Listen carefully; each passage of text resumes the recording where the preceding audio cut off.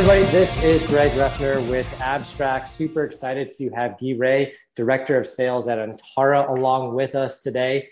Guy Ray, please introduce yourself, sir. Yeah, Greg, thanks for having me. Guy Ray Zhang, the Director of Sales at Antara, and just excited to get into this topic today. Cool. Awesome. Well, our topic today is building with the buyer's journey in mind. And so when we were prepping for this last week, I think there were some things that, based upon some success you just had, were really top of mind. And we wanted to really hone in on that and kind of take some examples and hopefully some takeaways that our listeners could use to then kind of maybe facilitate some things in their own career. And so building with the buyer's journey in mind, we're definitely going to be focusing on that today. And one of the kind of the things we want to do is we want to hone in on staying focused on your ICP. So that's where we're really going to kind of kick things off. And so you just started at Antara. And so I think it's a good segue to our first question, which is for someone who's coming in brand new to an organization and being tasked with, in a lot of ways, standing up a sales motion, a sales team, a revenue ops function from the ground up. What's the number one thing that they should be doing to kind of get a view of the landscape and what's going on? Yeah, for a little bit of context, just joined about a month ago and have about one individual contributor on the team looking to scale. And so for myself, even for my personal 90-day transition plan, it's just kind of understanding the business and, to the topic of this podcast, something I'm very passionate about is understanding your ideal customer profile and aligning one's sales motion, sales engagement to the buyer journey. And so even I practice this, even as a leader on the team. Obviously, I get involved in deals as well. So I do this exercise. So I'm going to share, 4 things that I typically do. And really, it's nothing fancy. It's going back to the basics of ideal customer profile. It's actually catching up with my former CMO a couple of days ago, and he's like, dude, yeah, it's really the basics. Everyone wants to get real fancy with, ABM, multi-channel, which, all great things, and we should do it all, right? But really, I really have been seeing the value of going back to the basics. So a couple things, right? First thing is, one, join as many. So I'll just put some numbers just to be helpful, right? Every organization is different, but join about 3 to 5 live, what I call stage 0 to stage 2 calls as much as possible. So that could be discovery, maybe the call after discovery, just stage 0 to stage 2. Join about 3 to 5 of those, and you're capturing them at the start of the sales process and understanding. A rep that's running discovery will do a good job, in my opinion, of identifying the gap, the current and the future state of where they want to be, and to understand how the prospects speak about that, their language. I value what I would call the 3 Ps, the people, their process, and their pain points, and understanding that. Second is work with your account management team or whoever, maintains that relationship with your customers. Join about 7 to 10 calls, not just calls, but set up interviews. If you have the luxury, set up 7 to 10 interviews with current customers. And a couple things you want to ask. Ask them about when customer X became a customer with your company. What was that gap assessment? And it's not some formal thing on paper, but just in general, like, where were you before and where were you looking to go forward? And where did the solution that, our company provide, what was provided that allowed you to get to that future state? Ask the gap questions. And of course, identify that gap between the current and future state. Second, ask them, why'd you ultimately buy? Simple question. Third, how do you explain our solution to your peers? For us, we work with CIOs and CISOs. Use your language. How do you position? How do you talk about it? Fourth, what is the impact that the solution has had for them in their day-to-day? So this, no need to get overly technical, but this is kind of getting at, not just the process and, technology pain that it had, but really from a business perspective, ask them about KPIs. What has changed? What impact have you had? Has it really driven ROI? Has it saved time, et cetera? So those are the types of questions I would ask in an interview. Okay. I want to pause right there real quick. Hone in on a couple of those things. Um, so I love the kind of the way you define like stage 0 to stage 2, right? Being very prescriptive with that. Would it be a fair assumption to say that, we should also maybe break that down a little bit further and go, we want to look at like inbound opportunities, ones that found us. What does that discovery look like versus what is maybe an outbound where we're maybe doing some more education? So I'll pose that question and have a second question I'd like you to maybe hone in on a little bit more, which is something that kind of new to me is like, how do they go and tell, like, how do they go and explain your solution internally? Because the language that they use is could, and more often than not, I would find is probably different than the messaging on your website. Um, and so I'd love for you to kind of maybe hone in on those two things a little bit more once you kind of finish. Yeah, I'll just take them now. I mean, absolutely. Yes, very simple. I think we should kind of segment, if possible, inbound and outbound, right? I think talking about what I'm going to get into a little bit later is about painting the picture of the buyer journey. For inbound, it's different, right? You probably did some pre-purchase research. They might have been part of a nurture campaign, so it's really great to capture that for sure and how they converted on the website, et cetera. And then you have outbound, which what I love about outbound is the ability to target your ICP and be able to really position something that they probably thought about but maybe didn't quite consider before. And I think that's really the value of SDRs, amongst many different areas of value that SDRs bring, but the ability to really ask these compelling questions that, listen, I always tell my SDRs, look, the CISOs that you call, they're a little bit smarter than you when it comes to security, but I think it's fair to add value by telling stories and giving some perspective on what we've been seeing, right? Yeah. So absolutely, those are two different journeys, and I think it's helpful to, if possible, balance out inbound and outbound. Okay. Second of all, the internal language. Yeah, I think it's just something that I found in listening to a lot of stage 0 to 2 calls and even closing calls that I've been a part of is, just as an example, my last company was Capsulate, and, we talked about how we are helping out with runtime, basically this concept of, look, your SaaS product is up and running. If it's down, that's money being lost. Think about last year with Slack and LinkedIn, right? That kind of concept. And so I realized that most times they didn't refer to it as runtime. They called it availability. They called it, yeah, we just got to keep we got to keep the engine running. And there were just jargon that they use internally that did not reflect the marketing website. And listen, I'm not asking for a deep analysis, but capture those and speak that language. I think it's so Yeah. important to be able to, don't act like you're a CISO, because you're not. You're in sales, and you might be a value added partner or whatnot. But know where you fit into the picture, but speak their language. Cool. I love that. I love that. So speak their language. And for younger startups who are trying to find that ICP, they're often technical leaders that are heavy on product, and that maybe don't necessarily know how to go capture that market insight.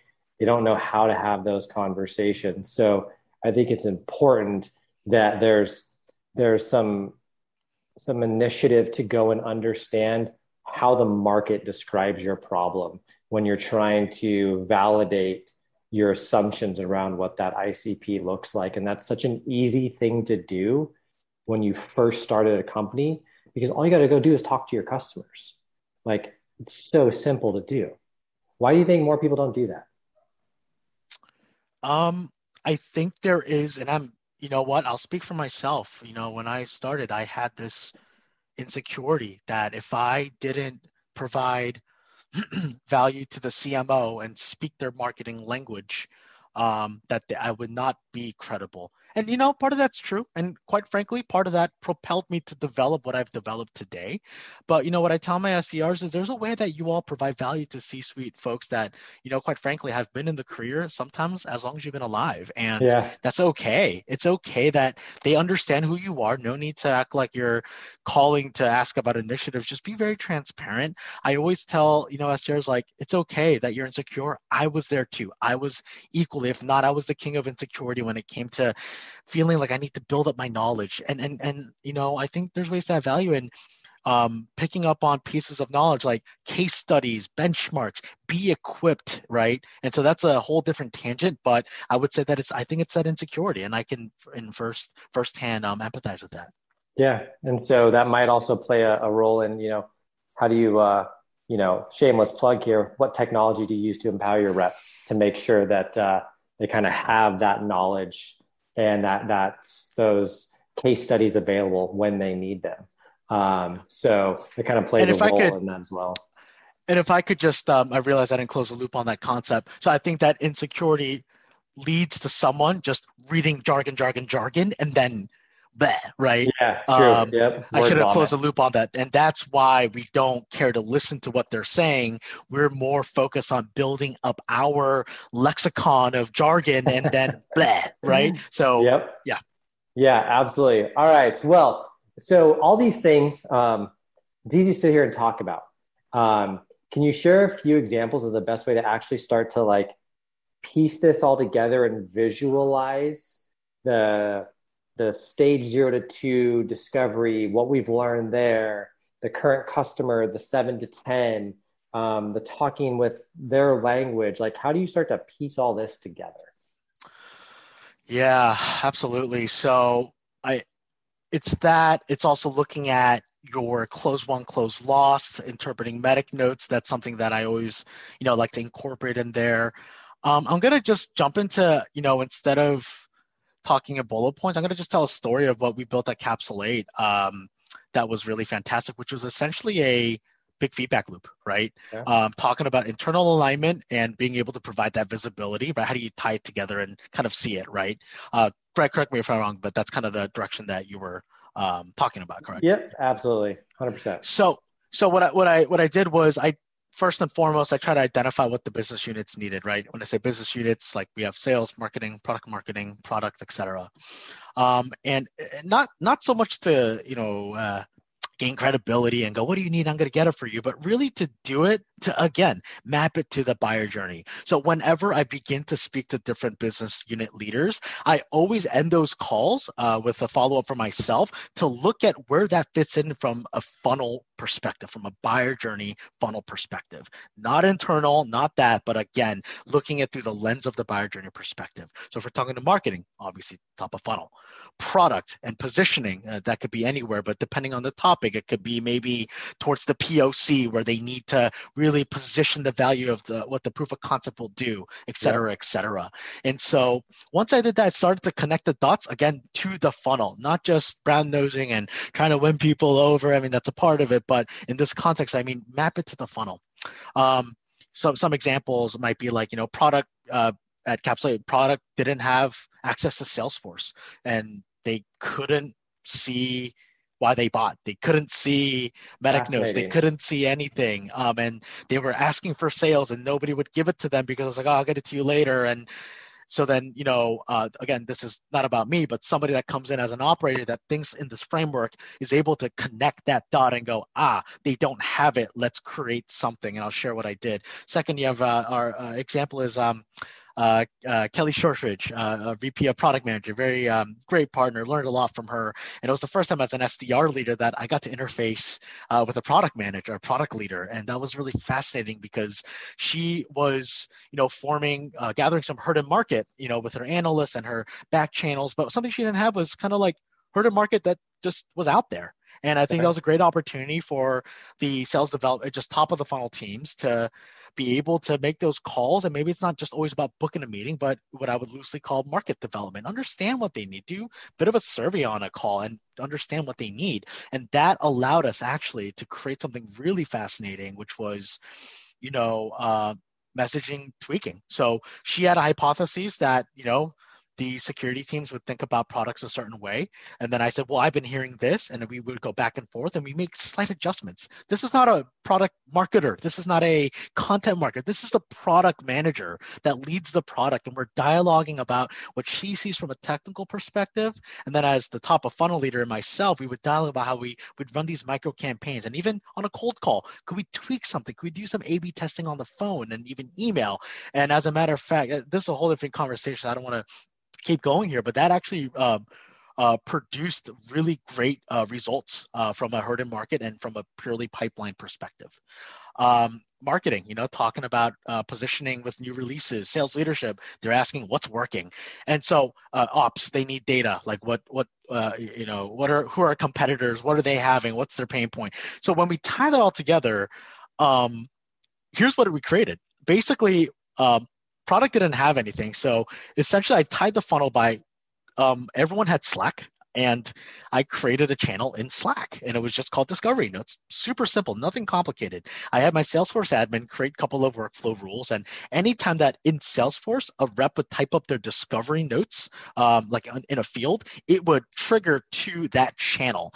And so that essentially gave visibility to all those parties. And here's the kicker to tie it. I got John Viega was our CEO, a great leader. And, I got buy-in that way and added him and our chief product officer to that channel. So what happened there? Reps couldn't really not do it or add kind of subpar notes. So that's how I thought about change management in that regard, to add that visibility. And I got my CMO to really go, this is fantastic. And in all hands, we'd share it because, as a startup, we want to know what's going on in our market. So that caught traction and more eyes were on it, which again, feedback loop caused the note takers and inputters to take it more seriously. So question on that. I love it's almost like a side effect, right? Where the reps are like, oh, now I have to actually do serious notes. But as you were going through this process and connecting with product, connecting with marketing, did you face any friction? Did anybody go like, I disagree with you? Like, how much room was there for feelings versus like objective data points? Because I can imagine someone who owns product, there's a certain ego associated with that, right? Like, and then there's this like SDR leader coming in and be like, you're wrong, buddy. How did that go over? Yeah, absolutely. It was pushback from everyone, kind of, why are we doing this? Like, I always joke around and say, I used to really dislike the ops person that tapped my shoulder to update CRM. And, I've become that person essentially. And really it starts with my personal conviction that, listen, it's not just note-taking, it's allowing us to be more predictable with our business. It's to understand our ICP. And once you gather that data, that magic happens from a revenue perspective. And I think it starts with just being able to share that conviction that, that I have in that, and sharing that. Doesn't mean they're going to believe it or care for it, but I think it starts there. And then from there, just small wins. I think a big lesson to be had, and not everyone of your audience, I don't believe it, are startup folks, but I think a good chunk are. And, a value, something that I really value that was appropriated at last couple of startups that I've been a part of, is process over perfection. Take what you can, start small. To build a perfect wall, it starts with one perfect brick. And I think I'll take the notes that we can, add it, and take small wins, take it and position it, and it's iterations. It definitely didn't happen overnight. I know I'm just trying to consolidate and position kind of the future state of what we were able to accomplish, but it was a process. Absolutely. Yeah, I love that. And that ties well into our last point. So, you get to a startup and there's this like, every day is focused on growth, right? Like, VPs of sales are expected to come in and within, a sales cycle, essentially move the needle on maybe a decrease in sales velocity or an increase in pipeline velocity, whatever that might be. These things take time though. And so how do you essentially like manage up the expectations that we're laying the bricks to essentially become that solid, sturdy wall, that solid foundation? Like, how do you communicate that to your CEO who's getting pressure from the board to grow? And you're like, hey, hold on, buddy. Like, we still got these things to do. Yeah, that's the name of the game. I'll start with, it's not easy. It takes, honestly, it starts with expectations and communication, right? I know that sounds lofty, but really that is where it starts, right? Even from before starting the job, even in the interview process, make sure that there's fit. And listen, I'm not asking for super tight, hard set numbers, but let's talk about expectations. How much time do we have? What's the planning? And I would even start my once you're, obviously everyone's a different situation, but once you're kind of bullish about the opportunity, I'd start planning, right? And so typically I've done 90-day transition plan presentations to a panel. And I think that's where when I feel like this is the company, I kind of go in a little harder, right? And so I really do take that 90 days to, because that's kind of the standard, if you will, that is kind of given to you, right? So Yeah. communicate and set expectations about, what that time horizon means for that specific business in that moment of time. Second, I really do take those 90 days and spread it out. I think I'm naturally inclined to go a million hours and want to do everything at once. But I think the last couple of years, I've learned to spread it out and be okay with you got to plan it out and don't get so really plan out your calendar more beyond week over week, right? Yeah. Second, couple of tactical things that have been very helpful for me. My boss, Melissa Goldberger, one of the best boss I've ever had, who's enabled me to really do my job well in my last role.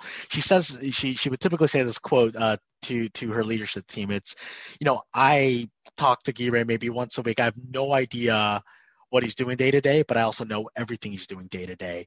And that, I think, is a testament to the visibility in the form of data and reporting that I've put together to provide for her, right? And I think I learned that because I learned it the hard way. I think I started my career in SaaS being obsessed with data and have all these reports that were interpreted so cleanly by Guy Ray's head, but to everyone else, they're going, what is this? What is this in context to what we're trying to achieve with the revenue targets? And I think I learned the hard way. And so I try to granular, right? My reps know I'm not trying to micromanage them. I'm just trying to provide as much visibility from calls and looking at the call to conversation ratio, conversation to meeting. Again, from that funnel perspective, providing that. And quite frankly, and the second thing I have is an MBO sheet. MBO is just managed by objectives. And for those who know, it's just a spreadsheet of checklists, right? And I just create it for my 90-day plan for myself to plan, but I share that with my direct report and anyone that's relevant. And I put things like the action item, current state, future state, timeline, status, notes, links, and I have that for my first 90, and I just give that out and there's no question. So in the context of communication expectation, they know exactly what's going on without having to check and go, what's going on? And so I kind of wrap up in that way from a very tactical tackling of, how do we manage up in these situations? I love that. And so the kind of the icing on the cake then is if you're going to go and do that, you're going to throw your 90-day plan out there. Like there's no room to not execute on that.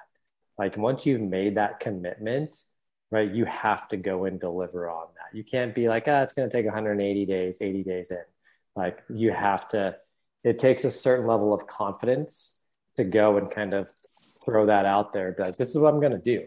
And then actually go and execute on it. So, and that's obviously why you've continued your success and you continue to see your career progress because you do what you say you're going to do. So, any final thoughts from you, sir, before we kind of wrap up? I mean, I think it's going back to the basics is what I've been really focused on the last couple of years, and then beginning to consider, different ways of engagement. I think it's been for me a maniacal focus on, I've been kind of chewing on this topic of growth leaders are kind of like, STR leaders and just growth leaders and general sales leaders. I think we should think about it as kind of like marketing that's really about prioritization. It's a lot like product marketing in that it's a focus on the persona, how they think and their process and how they do their day to day. And finally, it's like being a salesperson in that sales rep and that it's all about logical next steps. And I think having experience in those things and, for myself, I've been a top of funnel leader and I'm kind of focused on, the encompassing revenue engine. That's gone a long way, but the theme there for me has been really focus on that buyer journey, look at the funnel and truly, deliver value to the customer not just in a cliche way, but aligning it to how they buy and how they think about things. I love that. Well, I took away a couple of really good things from our conversations today, Guy Ray. First one, kind of go and listen, like have your customers describe to you how they describe your product internally. Seems so simple, but it's not something that I think I've ever come across before. So I love that. I also love process over perfection, small improvements. I I think that might even be the title of this podcast, is process over perfection. Because I think, continuous process improvement, right? How can we make small changes every single day to continue to get better? And then really the third one is communicate and visibility, right? So let everybody know, what you're working on, why you're working on it, and what the expected end outcome is going to be, good or bad. I think if you kind of can consistently deliver that message across all levels of the organization, there's never going to be a question as to, why is Guy Ray spending time with this person over here? Or why are they spending this time over here, right? Like, as long as that's communicated and documented, you're setting yourself up for support, right? So really great content today. I appreciate your time. If anybody wants to get in touch with you to continue this conversation with you, what's the best way to get in touch with you, Guy Ray? Yeah, LinkedIn. No one has my name. Guy Ray Jang. You can just look at the podcast title. Connect with me there. Love talking shop about all things sales engagement. Cool, awesome, man. Well, enjoy the rest of your day, and thank you again for joining us on the Abstract Podcast. Thanks, Greg.